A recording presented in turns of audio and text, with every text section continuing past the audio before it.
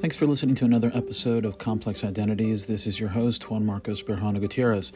If you listened to the last podcast episode, we were talking about something that's probably unexpected if you've just jumped into this podcast, and that was the Conquest of Mexico by the Spaniards in the beginning of the 16th century and the development of Spanish and Mexican society.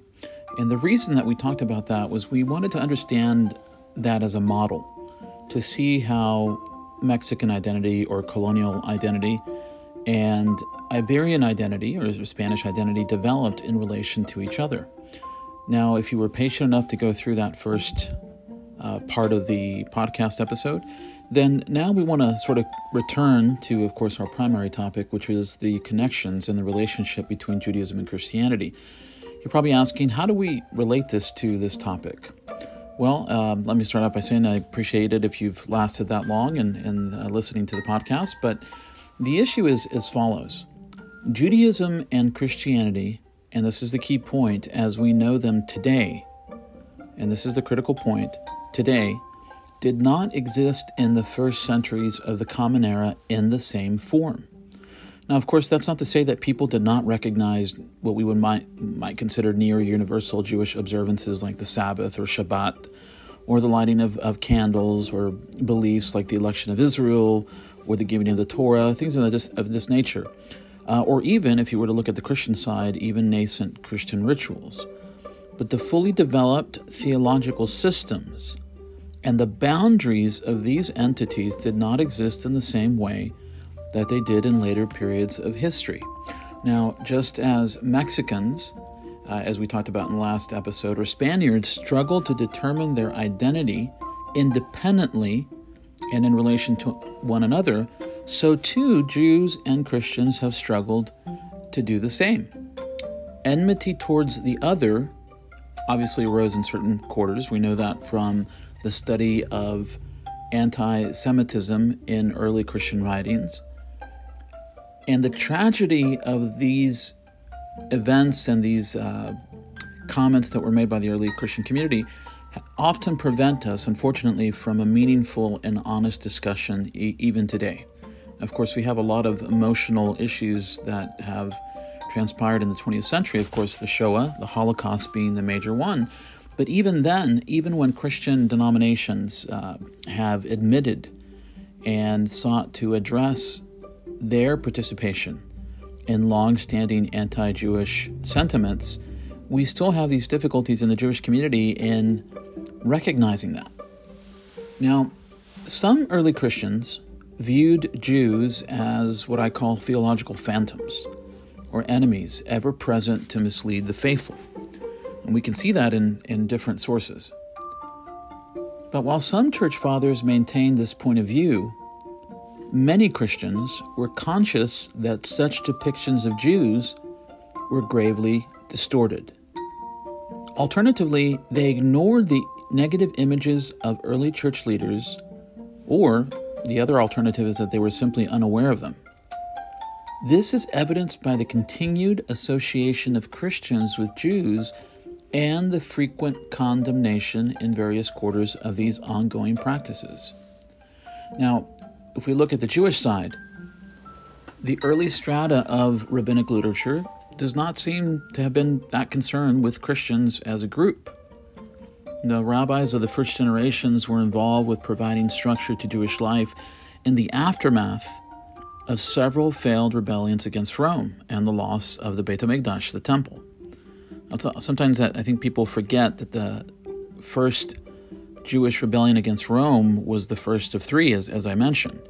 The first, of course, was from 66 to 73, and then we have the Kitos War, which again is usually not discussed at all by most people, lasting from 115 to 117 CE, and then, of course, finally the Bar Kokhba Rebellion, which is really in many ways the most devastating from 132 to 135. And so it's important to keep those things in mind. Now, Christianity may have been a concern for the rabbis, though it doesn't seem that it was that grave of an issue. It appears primarily regulated under the rubric of minut. Minut is the designation that the early rabbis used to classify sectarians. It's a catch-all term, if you will, that includes Christians, but these encounters in the earliest layer of rabbinic literature appear to be meaningful. Interestingly, I noted, I was reading that Shia Cohen, one of the scholars that I mentioned at the beginning of this series of podcast episodes, that there are 523 chapters in the Mishnah, which is the first strata of rabbinic literature, the foundation of the oral law and the foundation of the Talmud. 523 chapters, and yet we only find 9 passages in those chapters that deal with heretics, basically the equivalent of one chapter.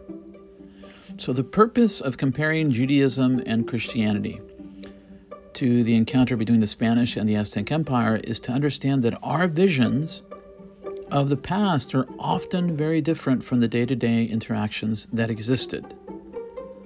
The distinct boundaries we take for granted today were no doubt already forming, but it was a process. It was a brick-by-brick process, and the reality is that things were very porous and fluid, and it was often unclear where exactly the differences started and ended, where the line was drawn, if you will. And so I note that, like an unfinished wall, one can see the shape forming, but it was not an accomplished fact.